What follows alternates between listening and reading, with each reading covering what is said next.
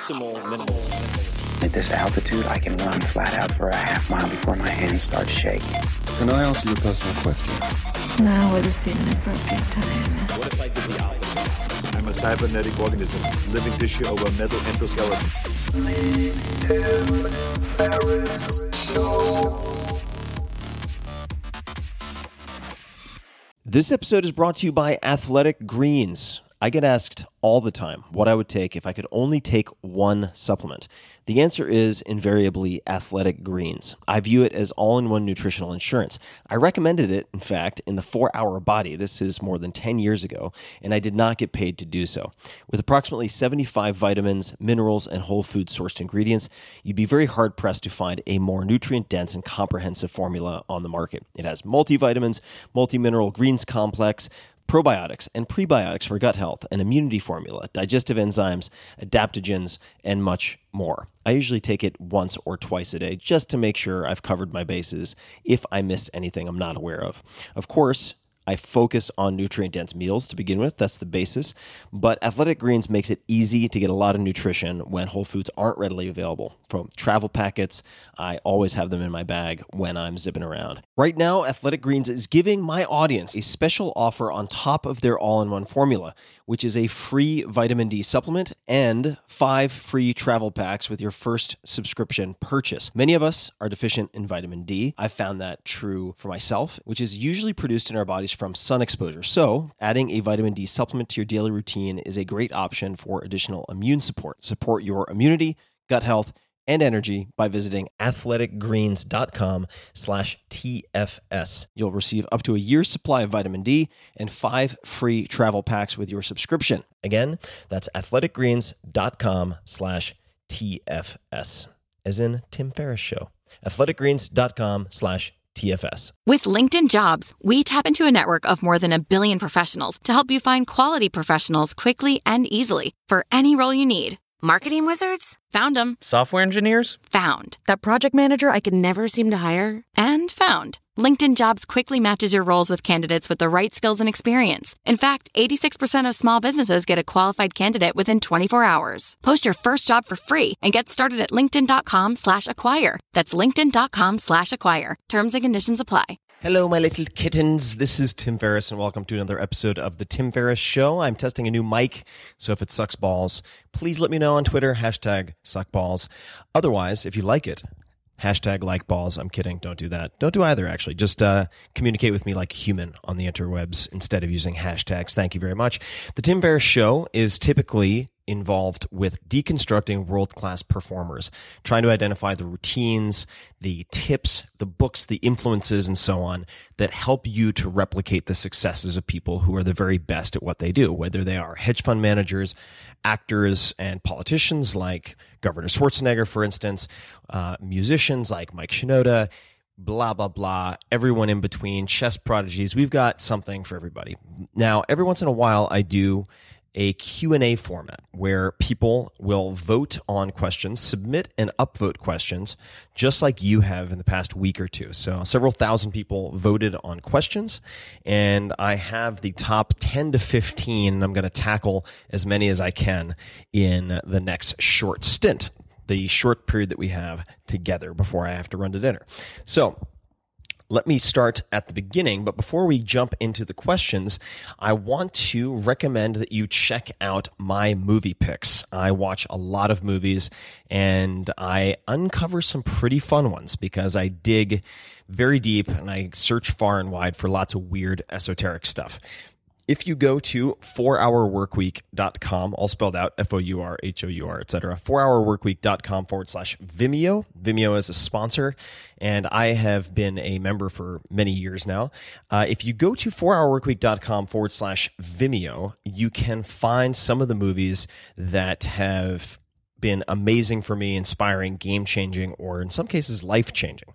There are some really impressive movies. And before I've spoken about, for instance, a science fiction short called World of Tomorrow, which was the winner of the Grand Jury Prize at Sundance for short films and is just a really thought-provoking, intense 16 minutes or so. I've mentioned Waking Up with Sam Harris, which is actually a lecture and effectively a class which is the perfect tool if you want to explore mindfulness and meditation. And for those of you who have listened to a lot of these podcasts, you know that perhaps 80% of the top performers all have some type of meditative practice, and it can differ, whether that is, say, a DJ or founder of the Glitch Mob all the way to Schwarzenegger. They all have some type of mindfulness practice. Then you have the Act of Killing, which is probably the most brutal, innovative documentary I've ever seen, and many more. So they have just about anything you can imagine, from documentaries on the revival of manual work through motorcycles, which is super cool. You can check that out, a breakdancing documentary.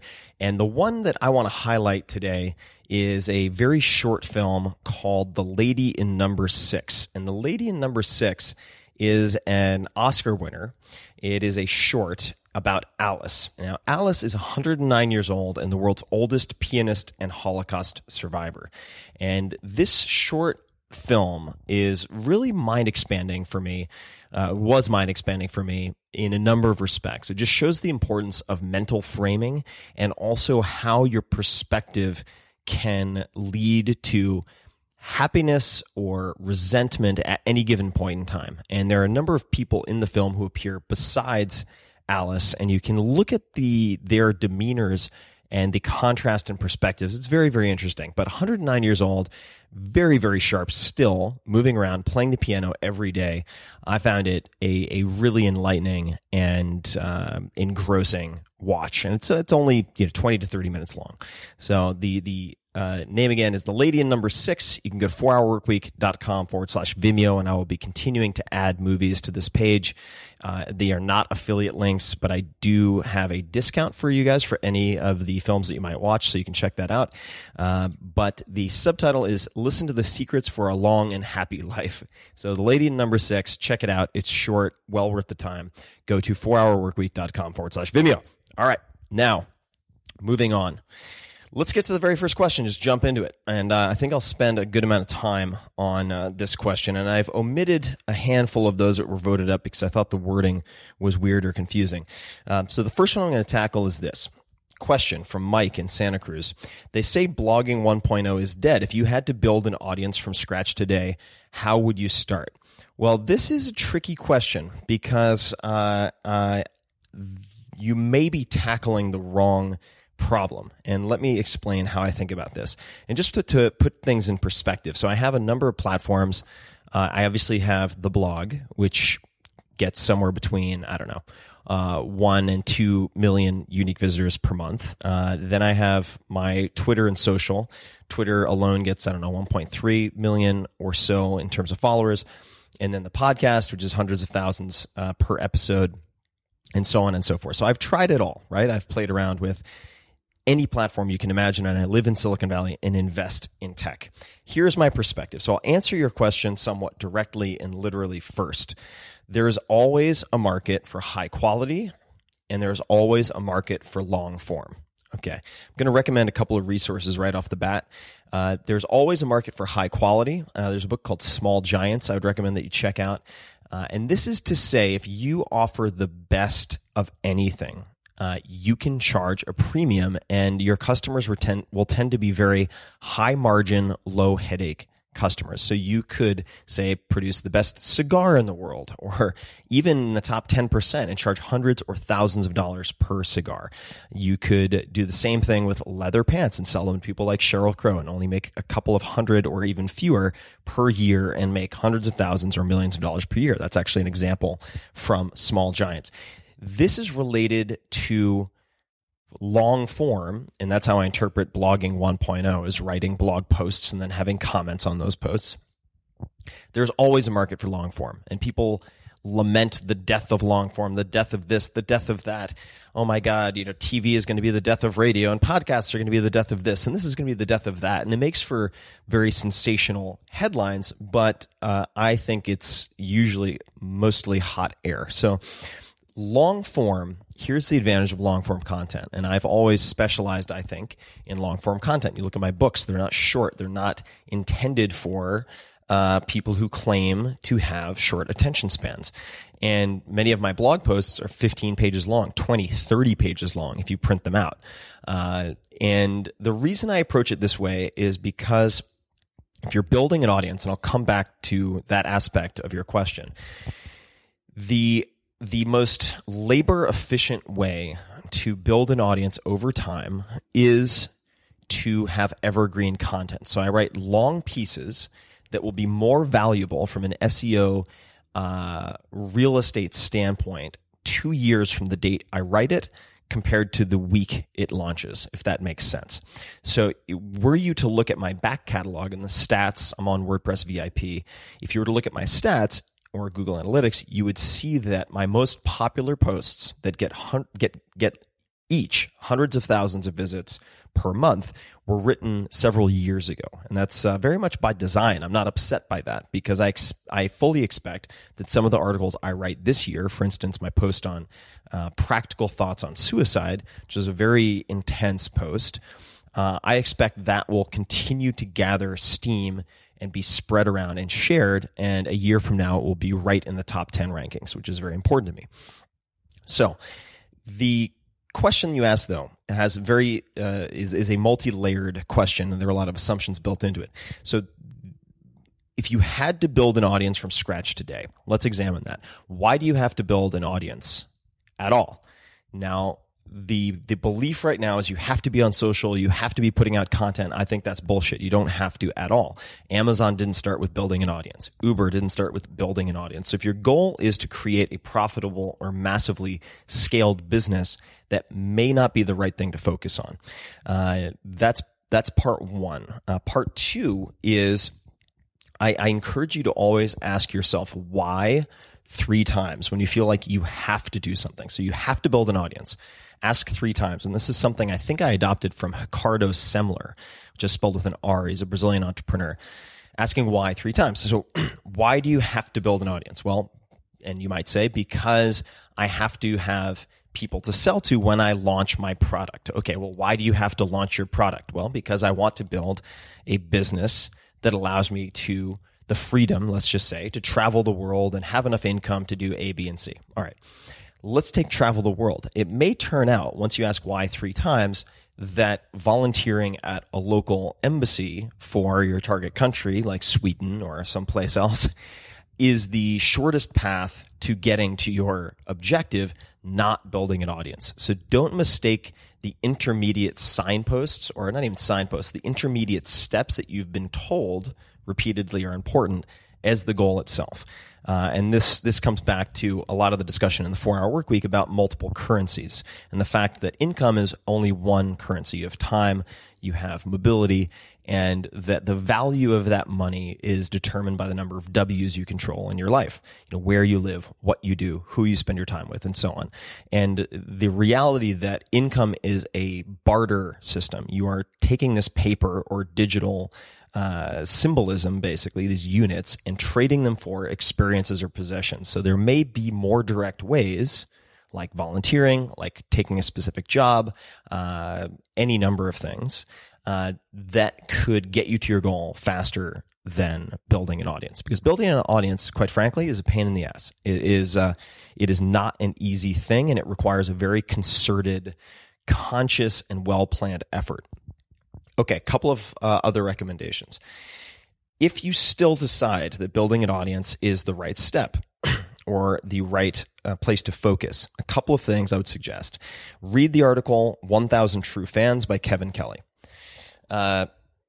This is an important concept to grasp because you do not want to target the masses. Your objective should not be to build the largest audience possible. It's too vague. It will be too expensive in terms of cost per acquisition, even if that cost is measured in the man hours that you put into creating content. The least crowded channel is where you should focus. That's another reason why I prefer long-form content. The least crowded channel is still long-form content, whether that is print or audio. And that is why I am able to compete effectively, for instance, in the podcast realm, even though my podcasts are very minimally produced. I don't have a team. It's me and one freelance engineer and my assistant. That's it. But I can compete against podcasts that have many people and groups of people focused on producing a narrative, partially because I go very in-depth with guests. This episode, of course, being an exception, an anomaly. A few other points. If you're trying to build an audience, the first place to start, and this is going to sound funny, is to look at your credit card statement. All right, look at your monthly credit card statements and identify where you are price insensitive. Okay, so you could have a specific highlighter for that. Let's just say they're printed out. Use an orange highlighter, red, whatever, for things that you are price insensitive about, where you could spend 3 or 4 times as much and not care. You should also break things into groups. Where do you spend $100 a year? Okay, so obviously you're going to have to divide some things or multiply them by 12. But what do you spend $100 a year on? What do you spend $250 a year on? What do you spend $500 a year on? And what do you spend $1,000 a year on? And if you're in a very high income bracket, then you can multiply those out, obviously. Okay, that's step one. And the price insensitive aspect is very important if you want minimal headache from the customers that you choose. Next, you're going to identify the subcultures that you belong to. What are the subcultures you belong to? Are you a CrossFitter? Are you involved with orienteering? Are you into role-playing games, World of Warcraft? Do you like particular types of movie? Are you into Japanimation? Whatever it is, identify 3 to 5 subcultures that you belong to that you understand very well. And then for each of those subcultures, you're going to identify the 5 sites that those people go to. If you had to guess where someone in that subculture would go, the 5 sites that they go to regularly, 3 to 5, the 3 to 5 Twitter accounts they're most likely to follow, the 3 to 5 Instagram accounts they're most likely to follow, the 3 to 5 Facebook pages they're most likely to like or be fans of, the 3 to 5 podcasts that they're likely to listen to, and let's just stop it there. And you don't have to do all of them, but spec that out. And what are you doing by following this process? What you're doing is defining yourself, your psychographics, your demographics, and my first recommendation is always going to be go after markets that you belong to. So when I launched the 4-Hour Workweek, my objective was initially, and the target is not the potential market. This is really important to understand. The target market is not your total market. The target market is the tip of the spear. That is what you use at the front lines to win the battle that then allows you to win the war. But you win the war when your target demographic then expands to include a lot of other people. In practical terms, what does this mean? When I launched the 4-Hour Workweek, my objective was very measurable. And what gets measured gets managed, as Peter Drucker says. I was going after 20,000 sales of the 4-Hour Workweek per week to, I think it was 20 to 35-year-old tech-savvy males in New York and San Francisco predominantly, Chicago also. And this is because I did the homework looking at Nielsen BookScan. I had a good idea of what would be necessary to hit the New York Times bestseller list. I knew what type of distribution I needed, hence the importance of Chicago and having not only sales limited to the coasts. And I also knew that I belonged to this 25 to 40-year-old, is that what I said? 25 to 40-year-old tech-savvy male demographic. Therefore, I knew how to appear ubiquitous to these people in a cost-effective way. So follow me. I knew that if I were able to get on at the time, say Gizmodo, TechCrunch, Gawker perhaps, and a handful of other sites, then now Twitter was nascent in this day and Instagram didn't exist, but if I was able to appear at say 2 or 3 or 4 conferences that these people attended, I could appear as though I'm spending millions of dollars or being recruited by all these companies and publications around the world, when in fact I only was targeting a handful in a very concerted and surgical way. Okay? You're not trying to build the largest audience possible. You're trying to find your 1,000 true fans. So to bring it home, just review all this stuff.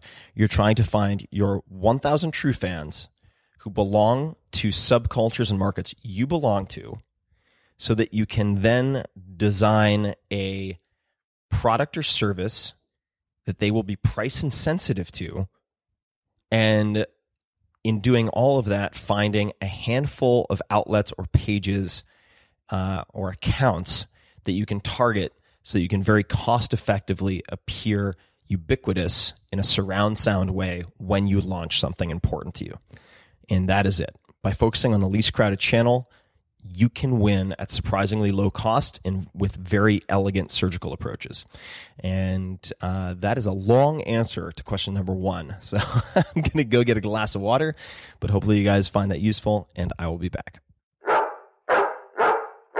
Okay, I'm back, you gorgeous, filthy animals, and I'm going to do a speed round, at least to the extent that I can do a speed round and jam through a bunch of these questions here. The next question is from Mike M. in Hoboken, as well as Holly. Holly asked a very similar question. If you're the average of the 5 people you surround yourself with or associate with most, who are those 5 people for you?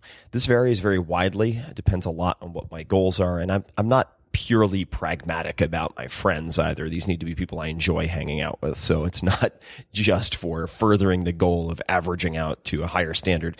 But the first few names that come to mind currently are Kevin Rose, Josh Waitzkin. So Kevin Rose, entrepreneur, serial founder, has been on the podcast. Josh Waitzkin, known as a chess prodigy, the inspiration for searching for Bobby Fischer, has also been on this podcast. Garrett Camp, who's a co-founder of Uber, co-founder of StumbleUpon, etc. I do a lot of work with him, but he is not on the podcast and probably won't be because he doesn't do as much PR as people like me. Jeffrey Zarofsky, so Jay-Z is his nickname. Jeffrey Zarofsky was a chef featured in the 4-Hour Chef. He was very, very helpful. We did a lot of ridiculous things in that book, including the New York City Food Marathon, where we had something like 26.2 dishes in 24 hours over God knows how many different locations. And I suppose right now, 65-year-old or older, 60-year plus, let's just say, 60-year plus very fit dudes. So older guys who are in incredible shape, who I have trouble keeping up with, really making a study of their longevity and just general life practices that lead to that type of existence. And then lastly, I'd say the Rick Rubins of the world. So Rick Rubin, legendary music producer, he was recently on the podcast. Very zen, very calm, very unflappable, and I wouldn't say any of those things come naturally to me. So that is the short answer to that question. Next question. This is from Barry in Glasgow. Based on the self-experiments you conducted in your books, are there any habits you continue to implement on a daily basis? And I would expand the experiments in the books to also the blog and elsewhere. And there are plenty. There are tons that I continue to follow, whether that's using cold baths as well as heat exposure to facilitate sleep. There was a piece that was put on the blog with Dr. Rhonda Patrick about using saunas and heat for growth hormone increase. You can check that out. Journaling in the morning. I use the 5-minute journal, which was inspired by the 4-Hour Workweek. In fact, the people who created this read the book and then created the 5-minute journal. So that's a nice virtuous cycle. But I use the 5-minute journal typically in the mornings, although I try to do it at night as well, as a way to focus my day. The no complaint experiment that I wrote about on the blog some time ago, trying to go 21 days without complaining, and the parameters for that is something that I'm experimenting with right now, and that involves wearing a bracelet that can be swapped from wrist to wrist. The training program in Effortless Superhuman in the 4-Hour Body is something that I follow, generally on and off, depending on what my goals are. But if strength is the goal, then there's almost always a component of that. The sex chapters, those get good use, hopefully more and more use, but those are in the 4-Hour Body. The 4-Hour Workweek, I would say, and certainly the slow carb diet I've been following for something like 10 years now, although I'm in a ketogenic experimentation phase at the moment. Then you have the 4-Hour Workweek, and I use stuff from all of these books. So many of the recipes in the 4-Hour Chef, Sexy Time Steak, and so on, I use all the time. 4-Hour Workweek, 80-20 principle and analysis, automation, autoresponders, all of that stuff is implemented on a daily basis. Just had a phone call with one of my right hands yesterday going through and rank ordering a bunch of things, and we'll get to some of that in a later question. And in fact, we'll get to that in the next question, which is from Arturo in Mexico, what is the most important question you ask yourself every day? Closely related to the last question. And I think that question has to be, which of these, and these are the items on my to-do list. So if you have a to-do list in front of you, which of these, if done, make the rest easier or irrelevant? This is something that I've asked for many, many years, but really looking for, and I don't think I'm the only person to call it this, but looking for the lead domino. So the domino at the front that once tipped over will help make all the others happen automatically, make them all much easier to do, or make them irrelevant. So if you have multiple, say, revenue goals, and they're one that could have a disproportionate ROI for the number of hours invested, then that may make 3 or 4 other revenue options irrelevant if that's going to potentially comprise 80% of what you would make from that entire to-do list, for instance. So which of these, if done, makes the rest easier or irrelevant? Another question I ask a lot is, which of these makes me the most uncomfortable? And it's hard to define important. I know this it can get very complex very quickly, trying to define what is most important. And I won't spend time talking about that term right now, but instead of trying to define certain terms, you can just ignore them or leave them out. And that solves a lot of problems. And we talked about sort of the trouble with the word success in the 4-Hour Workweek, for instance. But you can ask, which of these makes me the most uncomfortable? And that, from an 80-20 analysis, if done, is going to reduce anxiety and improve quality of life the greatest, potentially. And that often correlates to what you would consider important. So if you don't know what the most important thing is to do on your to-do list, find the item that makes you the most uncomfortable, and that's probably it. Next question. If you could make one thing mandatory in the nationwide high school curriculum, what would it be? This is also from Mike in Santa Cruz, who's had pretty good voting on his questions. So this is a potentially long conversation, but the first one may be somewhat unexpected, and that is mandatory sports to keep kids occupied and focused and improving themselves from 3 to 6 p.m. That's known as the danger zone for after-school programs. When kids have idle hands from 3 to 6, often before their parents get off of work, that's when a lot of kids go off the rails. So I think mandatory sports, which I had in high school starting in sophomore year, I just thought it was very powerful as a tool. All right, next question. This is from Jerry A. in Philadelphia. Bruce Lee said, quote, "The successful warrior is the average man with laser-like focus," end quote. What methods do you practice to maintain focus and follow through to achieve your goals rather than getting sidetracked, distracted, or discouraged? First point that I'll make in answer to that is that I do get sidetracked, distracted, and discouraged. There's a post I wrote called, I think it's Productivity Hacks for the Neurotic, Manic, Depressive, and Crazy, and then in parentheses, like me. So if you just search productivity hacks for the neurotic and then my name, it will pop right up just to give you an accurate picture of what my days and weeks look like. So number one, don't expect that you're going to eliminate that stuff 100%. That's setting yourself up for failure or feeling like a failure. You're going to get sidetracked, distracted, and discouraged. The question is, what can you do to minimize that? Or more importantly, because the goal isn't minimizing getting sidetracked, the goal is getting really big things done or getting things done that have outsized returns and results, right? So there are a couple of things that I find very helpful. Number one is a Chrome extension called Momentum. This will prevent you from getting lost on the internet. It displays a beautiful photo with a quote and then your most important task for the day. We already talked about important, so I won't belabor it. But the Momentum extension for Chrome, check it out. The next is thinking of my day as split into maker period and manager period. And there's a great essay by Paul Graham called, I think it's just the maker's schedule versus the manager's schedule, something like that. Up until about lunchtime or early afternoon, I try to produce content and focus on writing or recording audio, answering questions like this, for instance. And then after lunch, where my brain is typically dialed down in terms of RPMs after eating anyway, I try to focus on the administrative stuff, the managing, the conference calls, the making the trains run on time stuff. And then the 5-minute journal I already mentioned, that helps me to keep somewhat focused, and the follow-through is related to that since you do a recap and a post-mortem on your day every evening for a few minutes. Next question. Scooter from Silly Valley. I don't know if that is a real place, but I kind of like the name. Silly Valley. Question.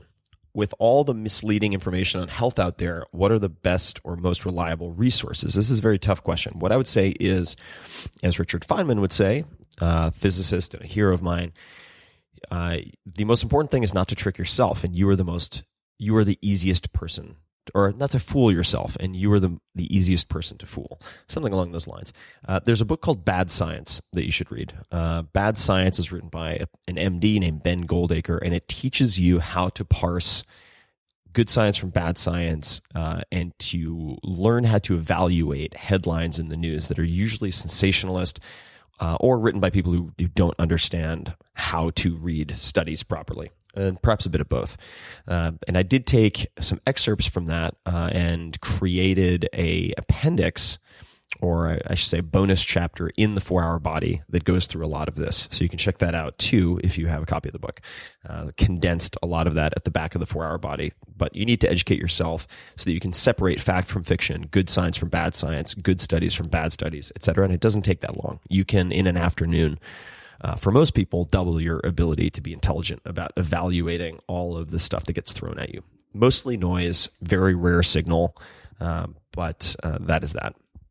All right, let's see. The next question I'm going to answer is, what are your top 10 natural supplements that you found most helpful? And I want to answer this question because I am of the mind now that you want to minimize supplementation, because supplements should be supplements. Unless you have a clear deficiency that you cannot fix through diet, you should attempt to fix it through diet and optimize through diet. And there are a couple of easy ways to do that. I like to, so there are foods that I consume regularly. For instance, coconut oil, Brazil nuts, etc. I try to consume a diet that includes a spectrum of colors. So I'll often order food or get, for instance, materials from a salad bar based on getting as wide a spectrum of different colors as possible. I think that allows you and helps you to cover a lot of bases. And then last, there's a supplement I use. I've used it for years, talked about it in the 4-Hour Body, Athletic Greens, which is kind of my insurance policy to cover things that I don't hit. But I would never take 10 supplements. And natural is really a dicey distinction or description, because natural does not mean good, does not mean safe. Hemlock is natural, it'll kill you. Natural and synthetic are not always great distinctions, but whole food supplements derived from whole food, I think are generally, all things equal, which they never are, better than synthetic. But also, if you're doing something like recombinant human growth hormone, right? You want human growth hormone that's been synthesized and not pulled out of cadavers. There are more dangers with the latter than the former. So that is a long way of saying I try not to use any supplements all the time, because you develop tolerances. There are feedback mechanisms that can screw up your own endogenous or sort of production in your own body by over-supplementation. So I'm trying to go whole foods whenever possible, Athletic Greens when I feel like I'm probably not covering my bases or traveling a lot. Next question from Chase in Kentucky. And his question is, what are the things you've done to become a better writer? I'm not satisfied with myself as a writer. I think I'm a better teacher than I am a writer. So that has a lot to do with how I format the sequencing of things in my books and simplification of things. But a couple of things. Number one is read outside of your genre. So even if you're a nonfiction writer, read good fiction. Don't become a bigot genre-wise. A couple of books I found very helpful: On Writing by Stephen King, Simple and Direct. On Writing Well by, I can never pronounce his last name, I think it's William Zinsner. On the psychological game of writing and just actually getting past your own head and insecurities to write. I think that Bird by Bird is one of the best books out there. If you can't find a professor or someone who is a writer per se to proof or review your writing, then find a lawyer. Find a lawyer to look at your stuff. Even if they're not a good writer, so to speak, or don't consider themselves such, they're very good at removing extraneous words or nebulous words. So that is a tip. And then get into the practice of writing. So I use morning pages You can use any number of different types of journals. If you just search what my morning journal looks like, and then my name, what my morning journal looks like, and my name, you'll see examples of how I do that and the specific journal that I use, just to get into the habit of writing for yourself. They are not intended for publication. And then when I am having my material proofread by people, my general rule is if one person loves something, it stays in. So I only need a vote of one to keep something. But if one person hates something, that's not enough to get rid of it. So I need a consensus to remove something. But I only need one person to love something for me to keep it in, or to strongly, strongly consider keeping it in. And that is that for now. I'm sure there are other things, but those are the ones that come to mind. Next question. This is at Proposal Idea, all right, from Kentucky. We all have times when we need a brain dump. What are your guilty pleasures for those times when your brain needs a rest? So I think of brain dump as just getting a lot out of your head in a brainstorming session without editing. But let's assume I'm answering the second part, which is when my brain needs a rest, what do I do? I like hand drumming. I have djembes, which is D-J-E-M-B-E. I have a handpan, which is kind of like a steel drum turned inside out. I also watch serial television, but it's not appointment viewing. I'm downloading, say, True Detective or something like that, and then watching each episode. The Jinx also. It's just coincidence that both those are very, very dark. The something a little lighter, I read fiction, and I actually really like reading kids' books or young adult books, because I think the books that are really well-written and stand the test of time in the young adult category are just well-written books. Don't have a lot of extraneous bullshit or, $10 words when a 10-cent word will suffice. And I think they're just very well-written. Wrinkle in Time is one that was gifted to me not too long ago, and recently read that and just loved it. It was a really fun read, and very relaxing to read before bed to turn off the problem-solving apparatus in my own mind. So that is my answer for the brain dump. Taking a rest. Those are a few things that I find very helpful. And then there are a bunch of questions here. I'm just going to answer one more and then get going and let you guys get back to your day. So hopefully you can charge forth and conquer worlds. Last question from Jamie. This is, oh boy, Gloucester, UK, Gloucester. I don't know how to pronounce it. Gloucester. It's like Worcestershire sauce, Worcester sauce. I can't ever pronounce those damn words.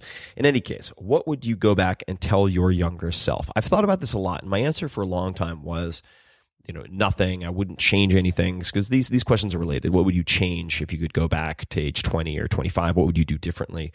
They're very closely related. The only thing that I've been able to think of, and this is only very recently that I realized this, is start meditating. I think that I would recommend to myself that I start meditating earlier. I've talked about this quite a lot, and 80+% of the people I interview for the podcast, who are all world-class performers, best of the best, have some type of meditative practice. And there are some very good books related to that. Wherever you go, there you are, I think it is. Jon Kabat-Zinn. There's also a book called Radical Acceptance by Tara Brach that I like a lot, B-R-A-C-H. That covers more than just meditation.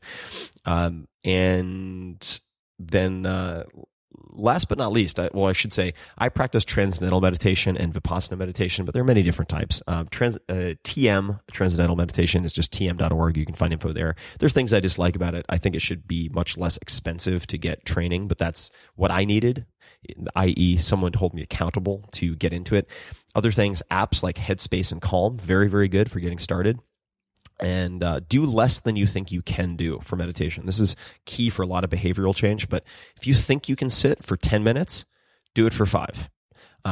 Give yourself a margin for error and for frustration. So if you think you can do 15 minutes, great, do 10. But do what will allow you to win in the beginning. The habit is more important than hitting home runs every day in the beginning. And then last, I will say, check out Waking Up. This is the lecture by Sam Harris, who is just an incredible human being, PhD in neuroscience, friend of mine. He's also on the podcast. And Waking Up is an outstanding introduction and collection of instruction really related to meditation.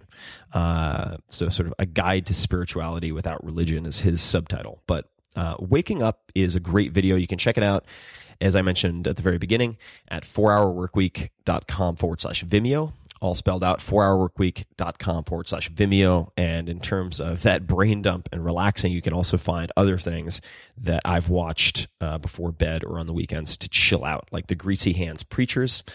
They're all there. Shake the Dust, Valley Uprising, World of Tomorrow, Maiden Trip, etc. Active Killing, not so relaxing, but a fantastic documentary nonetheless. The most brutal thing probably you'll ever watch in your life. So those are my picks. I'll be adding to this over time. So check that out at 4hourworkweek.com/Vimeo. And for those of you who are listening, if you have a company or product or brand and you're interested in sponsoring this podcast, then I would like to hear from you. Because I'm going to be doing a lot of really fun stuff coming up soon. Just go to 4hourworkweek, all spelled out, 4hourworkweek.com/sponsor. And there's a short form, fill it out, and I or my team will check it out soon. So please let me know, 4hourworkweek.com/sponsor. That is it.